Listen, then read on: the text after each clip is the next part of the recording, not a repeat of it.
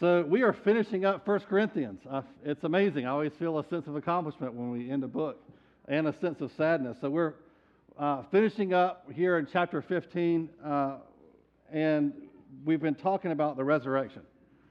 And so I need to kind of recap. We started chapter 15 last week, and what I said last week is really important to this week. And so I'm going to recap a little bit. If you're confused by my recap, just go listen to last week's sermon. Last week we talked about Paul he brings up the resurrection not randomly, but because it appears that the church in Corinth has ceased to believe in the future resurrection of the dead. Right? That once you die, that's it. And we don't know exactly what they believed instead of that. If it was just sort of like an annihilation thing, like that's it.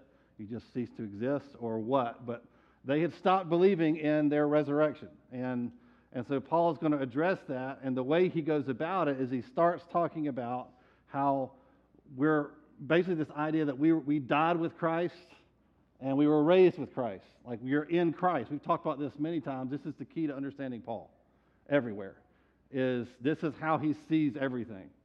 And so he sees himself and every Christian as being sort of tied to Jesus permanently. And wherever Jesus goes, we go, okay? And so when Jesus died, you died. And when Jesus was raised, you're raised. And it says, therefore, you're going to be raised. Like, that's not just a metaphor, okay? Which is what I love about this is, for Paul, this is not just a philosophical way of talking about your salvation. It's not just a cute metaphor that makes you feel nice. It's an actual concrete reality. So concrete that if Jesus was raised, he says, you must be raised. And if you're not raised in the end, then you're not saved. Right? It's that real for him. Okay, so he's locking those two together. Okay, and so this morning, what I want to look at is we talked about like how wonderful it is to be in Christ last week, and now we want to look at what does this mean for what happens to us when we die. That's kind of an important topic, isn't it? Like we need to know this, because it affects how we live, which is where we'll end this morning. So let's start here, 1 Corinthians 15, starting in verse 20. He says, but in fact, Christ has been raised from the dead, the first fruits of those who have fallen asleep. For as by a man came death, by a man has come also the resurrection of the dead. For as in Adam all die, so also in Christ shall all be made alive. So we read that last week and talked about that extensively. Verse 23, but each in his own order, Christ the firstfruits, then at his coming those who belong to Christ. Then comes the end, when he delivers the kingdom to God the Father after destroying every rule and every authority and power, for he must reign until he has put all his enemies under his feet. The last enemy to be destroyed is death. Now that's great news. We should have a party over that verse. I mean, put that on a t-shirt. The last enemy to be destroyed is death. So right there in verse 23, we shift from past and present realities having to do with being in Christ to your future. What does being in Christ mean for your future? Paul's point here is that the resurrection of Jesus not only makes our future resurrection possible, it doesn't just mean Jesus has the power to raise you maybe. It's a possibility. No, it's actually an inevitability. It is guaranteed in Christ by the Spirit right now. Amen. Okay? You have a good future. It's going to be amazing. Amen. Your future is going to be better than your present. No matter how great your present might be right now. I'm not assuming your present's terrible. It might be. But however good or bad it is, your future is guaranteed. It is inevitable that it will be greater than your present. We jump down to verse 50. He says, I tell you this, brothers and sisters, flesh and blood cannot inherit the kingdom of God, nor does the perishable inherit the imperishable. Behold, I tell you a mystery. We shall not fall all asleep, but we shall all be changed in a moment, in the twinkling of an eye, at the last trumpet. For the trumpet will sound, and the dead will be raised imperishable, and we shall be changed. For this perishable body must be put on the imperishable, and this mortal body must put on immortality. When the perishable puts on the imperishable, and the mortal puts on the immortality, then shall come to pass the saying that is written, death is swallowed up in victory. O death, where is your victory? O death, where is your sting? The sting of death is sin. The power of sin is the law. But thanks be to God who gives us the victory through our Lord Jesus Christ. So what he's saying is that there's going to come this, he says it's a mystery, okay? So if you feel like, oh, this is kind of weird, this sounds like a sci-fi thing. He had says this is a mystery. I'm telling you something strange that's hard to comprehend. But the truth is that in that day, we're all going to be changed. Whether you've fallen asleep and died, you'll be resurrected, and you're going to have some kind of different body. A glorified, imperishable, immortal, permanent, eternal body. The best we can say is it's something like what Jesus had after the resurrection. We get some description of that. Because you have to be in a different form to be in heaven. Heaven is forever. This body is not. It's decaying. I mean, I got glasses this week. Something's wrong. Like, did I freak out? Was that weird to me that I had to get glasses? No, I fully expected it. We all expect it. One day our eyes stop working. Why? Because over time, they're just, when you hit 40, just go to the eye doctor. Your glasses are waiting for you. Right? We all know this. It's built in. Nobody has to explain this to you. You know it's coming because your body is breaking down. That won't work forever. So this thing has to be changed into something that will work forever. And that's what he's describing. But what I want to focus on is in verse 54b, the second half of 54 and 55, Paul quotes Isaiah 25 and also Hosea 13, and he's taunting death. He's mocking it. This is the attitude we need to have. Death, where's your sting? What do you have? You can't hurt me. You're not in charge anymore. You're the last enemy, and you're going to die. He says, death is swallowed up in victory. Death, where is your victory? Death, where's your sting? I think it's a shame we only read this at funerals because it's really more about life. Now, there's a problem here. The problem is if death has been defeated, then why are people still dying? And this is probably one of the issues that brought this up in this church, is they probably thought, well, when Jesus said, I'm going to come again soon, they interpreted soon as like before they die. And the church is aging now, and it's getting to the point where people are dying. This is also what Peter's addressing when he writes his letters, 1st and 2nd Peter. And so there's this question. It's a theological question, but it's a very practical one. Like, I thought Jesus was coming again, and I wasn't going to die, and now the elderly are dying, people are dying. When's this going to happen? And what does the resurrection of Christ mean for this? And we've all experienced this. Everybody in this room, I'll wager, has had somebody die. And you've faced this question of, and then they read this verse at the funeral and say, death, where is your sting? And you're sitting there going, well, this sting's pretty bad. This burns. This hurts. I'm terribly disappointed. This is a tragedy. I don't understand. This feels incongruent with what you're reading right now. Is Paul in denial of that reality? I don't think so, for two really big reasons, and this kind of where we'll kind of rest here for a minute. He says, we exist in at least two parts. Some say three, flesh and spirit. You at least have two, a physical and a spiritual part. Okay, we can say that much, and we can argue about how that's divided up. I won't, because I think it's a dumb argument. But what we need to see is that when the believer dies, only the physical dies. And the physical is really important. Remember 1 Corinthians 7, we talked about this a lot. Your physical body is a part of who you are. It's not incidental. It doesn't not matter. It's important. And so when the physical body dies, you died, and part of you is missing, okay? That's important to recognize. Your body is sacred. But Paul and Jesus talked about death in a peculiar way. You might have noticed it as I was just reading. He talks about having fallen asleep. This is not a platitude that he's trying to, because he doesn't want to say the word die. I think a lot of people are afraid of that word, so they say things like passed on or some other word. trying to avoid that word, but that's not what he's doing.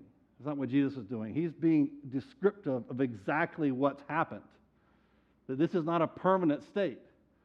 Death is not permanent. It is falling asleep. It is more like falling asleep for a very long time than a kind of finality. Because that's who we are. We are not just a physical body. We are body and spirit. When a Christian dies, they're temporarily separated from their body, but it's not a permanent state. The second thing is delayed fulfillment of a promise is not the same thing as denial or failure to fulfill. The sting of death will not be fully removed until you're gone and you see him face to face.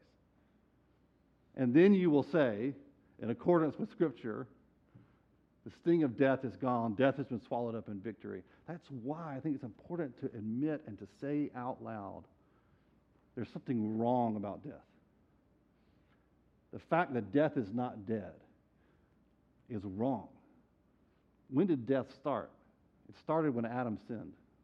That's Paul's point right here at the end. He says the sting of death is sin. That's what he's saying. The source of death is sin. It's wrong. It shouldn't exist. It shouldn't be. And so there should be an anger. There should be a frustration at the injustice of death because God didn't want it to be. And he is fixing it. And so the sting, it stings now. But it's being removed in Christ.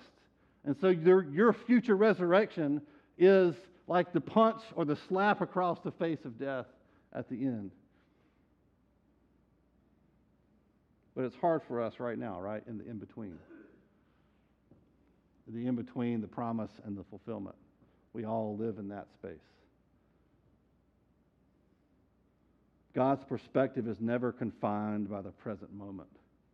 God is not confined by time, but sees it all and is Lord over it all.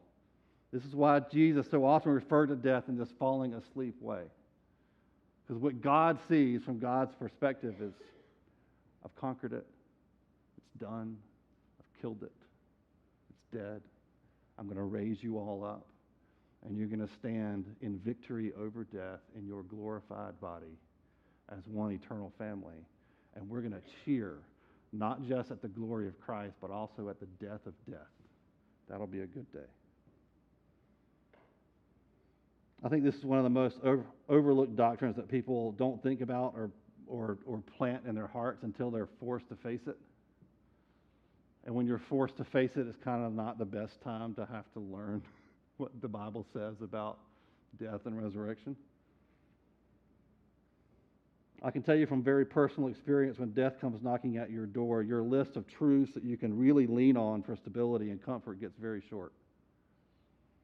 Whether it's a loved one that dies or you get some kind of diagnosis, right, that threatens death, or you have some kind of health event where you almost die, like that moment, the things that, it's like you get tunnel vision, like doctrinal tunnel vision, where your list of things that really are true and that you've planted deep in your heart that you can lean on for real comfort, it gets real short.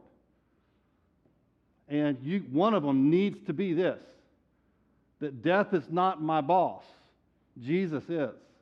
Jesus is Lord. He reigns over all, including death. And my death is not permanent, right? I remember, a lot of you remember this when I was 39, many moons ago. I had a heart attack. It was a minor heart attack, if you can call a heart attack minor, but I remember it didn't kill me, obviously. But there was a few hours there, because it was so minor, they couldn't figure out if I'd actually had a heart attack. And so there was this frustrating period of time of a few hours starting in my living room where I thought I was going to die. Like any second, my heart would stop. Because they were all kind of hemming and hawing, going, I don't know, we got to run some tests, and maybe you're dying, maybe you're not. And I know it was a setup from God in hindsight. At the time, it just felt chaos. If you've never had somebody bring a stretcher back in ambulance up into your driveway and bring a stretcher into your living room, then I hope you never do. Because it made me mad. I look at this guy, I know he's coming for me because I called him, or Caitlin called him. But I'm like, get that thing out of my house. This is where I go to feel safe. This is where I go to feel comfort, and you're bringing this threat into I was irritated, like, just get out of my house. Tell me I'm okay and get out of my house. And next thing I know, I'm laying on this stretcher in my living room, being wheeled down the hallway, out the front door, kind of waving at the neighbors, feeling like an invalid. And I'm thinking, I'm 39 years old. This doesn't happen to 39-year-olds. And then, of course, the paramedics are like, you're young for a heart attack. Thanks. That makes me feel great. It's not a record I want to break, You're a statistical anomaly. Great. That's exciting news. Appreciate that, information. That really helps. But you get in the ambulance and the door just closes, and it's the most lonely feeling on the planet. If you've ever experienced, I won't ask for a show of hands because it's awful. I don't want to bond with you over this. But it's an awful feeling. And I'm laying there thinking, I'm going to die. And they all seem unconcerned because they do this every day. This is just their job. It's like making a cheeseburger at McDonald's for them. This is just what they do. And for me, I feel like I could die any second. And I'm hyper aware of my heart and suddenly aware that if this thing stops for too long, this thing I can't control, I can't make my heart beat. I can't tell it what to do. I can move my arm, but I can't move my heart. And it's just going to do what it's going to do. And I just got to lay here and let whatever's going to happen, happen. And in that moment, my list of things that give me comfort got terribly short. And all I can remember thinking was, at the end of Matthew, at the end of the Great Commission, Jesus says, I will be with you always to the end of the age. And I thought, all right, if the end of my age is right now or 50 years from now, he's with me, I'm not by myself. I don't have to collapse under the weight of this aloneness in this ambulance. And the other one was to live as Christ and to die as gain. Those are my two things. Thinking I'm going to die. Those are the two things I had. If I live, it's for Christ. If I die, that's gain. It's gain for me. It's gain for everybody. Somehow I believe that. And this has got to be one of your things. It's got to be in your heart. And it's got to be in your heart before you're in the ambulance, in the stretcher, or your loved one is in the ambulance, in the stretcher, or on the bed. It's got to be there. I am in Christ. And I was there when he died on the cross. I was there when he walked out of the grave. And I am going to be risen again. It's inevitable. Death is not permanent. I think some of you, I know this because it's true of most people, but some of you are horribly afraid of death. I'm making you terribly uncomfortable right now. This is not a topic. You don't go to funerals, you don't go to hospitals if you can stand it, because it feels like you're too close to it. You avoid the topic, you avoid the thoughts, and I want to tell you, you can't escape it. The way to escape that fear is not to lie to yourself and say, well, if I just eat right and exercise a lot, I'll be fine. And don't love too many people. I mean, there's people some of y'all think that way. I can't attach myself to too many people because if somebody dies, somebody leaves, disappears, I can't do it. You can't defeat death with saccharine sweet platitudes in cursive fonts placed over pictures of clouds and angels on Facebook. You can't ward it away or shoo it away by saying sweet things that mean nothing. You can't take the sting out of death by baking a casserole and telling grieving people things that aren't true. For those that are in Christ, we can boldly declare that they are not dead but asleep. You say exactly what Jesus says, exactly what Paul says. Our enemy, death, has been defeated. The sting has been removed. We will see them again, and very soon. This is the only way not to be afraid of it. It's the only way. So for a moment, I want you just to consider the people in this room. I think this leads to people in your life too. Look around. These are not just people that you have randomly intersected with here in this time and place. If they're Christians, you're an eternal family. We're going to be together forever. You're my brothers and sisters eternally. That's crazy. That's just hard to get your head around. Like, what's my relationship with Jamie going to be like at like the 3 million year mark? I mean, he's an interesting guy, but I don't know, the depths to which we would have to go to, what would you understand about a person that you knew for 3 million years? And to know that that's just the beginning of your relationship. And that relationship is untainted, unfiltered, unhindered by any sin, self-consciousness, selfishness, the need to perform or to look good or to make yourself feel better or less than the other person. No lack of honesty. No need to hide anything. No shame. Imagine a relationship with zero shame. This is what it'll be like with us forever. This is where we're headed. Consider all the people that you've lost, that you miss. Go all the way back to the New Testament. Peter is going to be there. My grandfather, who I barely knew, will be there. I have some memories of him, and he left me a note that he typed out in force. We had a lot of foresight, knew he probably wouldn't live very long. And so he left me a typed out note that gave me advice and talked about what it was like to raise my dad. I'll get to meet him.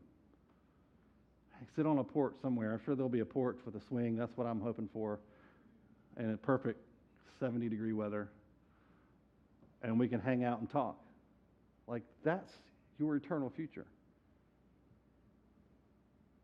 Depending on when Jesus returns, all of us in this room will physically die someday in the future, physically separated, but not eternally separated. It's a warm reunion that we're looking forward to. In heaven, you will be welcomed by friends, eternal family. As C.S. Lewis famously wrote, you have never met a mere mortal. Not one person you know in your life is mortal, a mere mortal. We all live forever, eternally in blessing and in life, or eternally in torment. And I think in that moment, when we read, we will all quote 1 Corinthians, and it will make perfect sense in that moment. Death is swallowed up in victory. Death, where is your victory? I can't find it. I'm looking for it. Can't find your victory anywhere, death. Where's your sting? So, for those of us left behind, what are we to do? He ends with verse 58. He says, therefore, my beloved brothers, be steadfast, immovable, always abounding in the work of the Lord, knowing that in the Lord your labor is not in vain. This is not pointless. What you go through to live in this life, whatever your struggle is, whatever your burden is, whatever the thing is that frustrates you day in and day out and seems to just linger all the time and never quite go away, that struggle is not in vain. Your ministry to other people, even if it seems like it's not working and it bears no fruit, your service of the church, your service of the community, your love for God, all of it, it may seem like sometimes it's fruitless and pointless. But he says, because of the resurrection, it is not in vain. Because we're not living for this right now. We're living for that. So we take time to mourn our losses, but when the season of mourning is over, we get back to abounding in the work of the Lord. That's what we do. I think the first place to start in the work of the Lord is that we treat each other like we are an eternal family. We consider one another as according to the resurrection, not according to who we see in front of us right now. You are not who you appear to be. You are far more than that. you are destined, is an inevitability about you, that you will be glorified and raised, and you will be perfected. And that is who God says you are now. That's how he sees you. And the challenge with all of us is to see each other this way, right? To not see you like in your broken state, your broken, weak, sinful, distracted state where you're constantly struggling just to even like get over the most basic of things. And we can get frustrated with each other because we stop seeing each other as an eternal part of the family that is destined for greatness. Instead, we see each other in just what we see in front of us, and this is the challenge. We forgive, we repent, we reconcile as best as we can because we are going to be together for a very, very, very long time. It's good news. So I'm not going to read the rest of Corinthians. I want to encourage you to read it. Paul closes up his letter talking about the collection he's taking up for the other churches, really probably just the church in Jerusalem, who were struggling under tremendous persecution. He's been traveling around taking up a collection, kind of like we did for Ukraine, same thing, just electronically. And he says hello to some people. You catch his heart. It may seem like there's not a lot of content there. The content is Paul's heart for the people he's serving in that church, because he's been rough on them. So he closes in a very nice way. But I want to close by just praying. I'm not going to ask you to raise your hand because I don't want to embarrass you. I just want to pray for those of us here in the room or watching online that are paralyzed by fear of death. Or you can't escape like the death of a loved one and you just can't get past it. I want to pray that not just some like sweet, like, oh, just get over it. But the only way to deal with that is to deal with this text. What is death? Is it falling asleep? Is it permanent? Is it the end? Is it the worst thing that can happen? What's God's perspective? And I want you to see the inevitability of your own resurrection. And in that place, I am in Christ and I'm held in him by the Spirit permanently forever. And that brings relief. So I'd like to pray for you specifically. So why don't we all stand up together?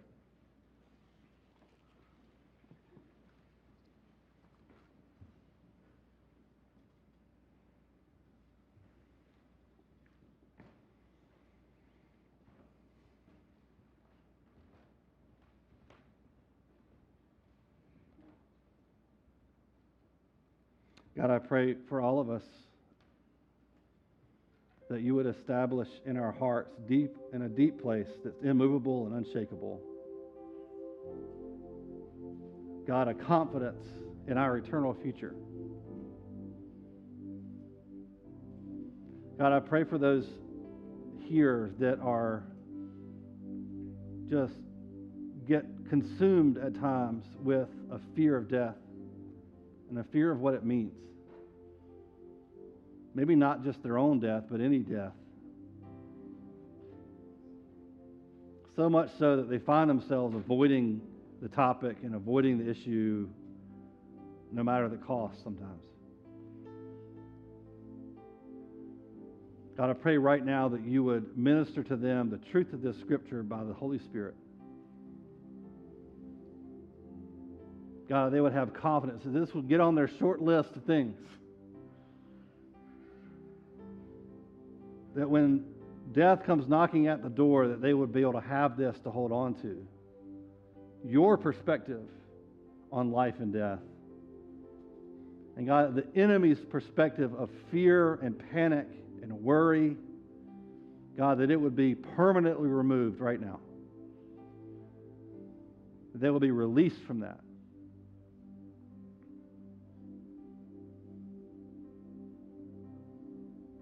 God, I pray for all of us that we would have an eternal perspective.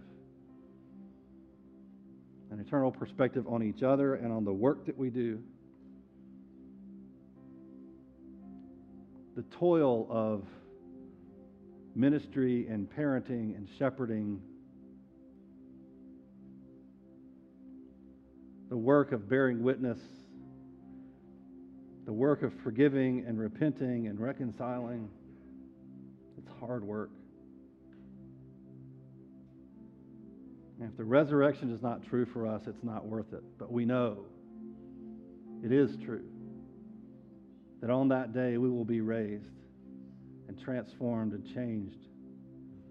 And we will see ourselves and see you and see each other as you see us through your eyes. God, this idea, the depth of being, what it means to be in Christ will be clear to us in that moment. And our minds will be blown. We won't be able to believe what we're seeing. So, Holy Spirit, I ask you to hold this perspective in our minds in the here and now.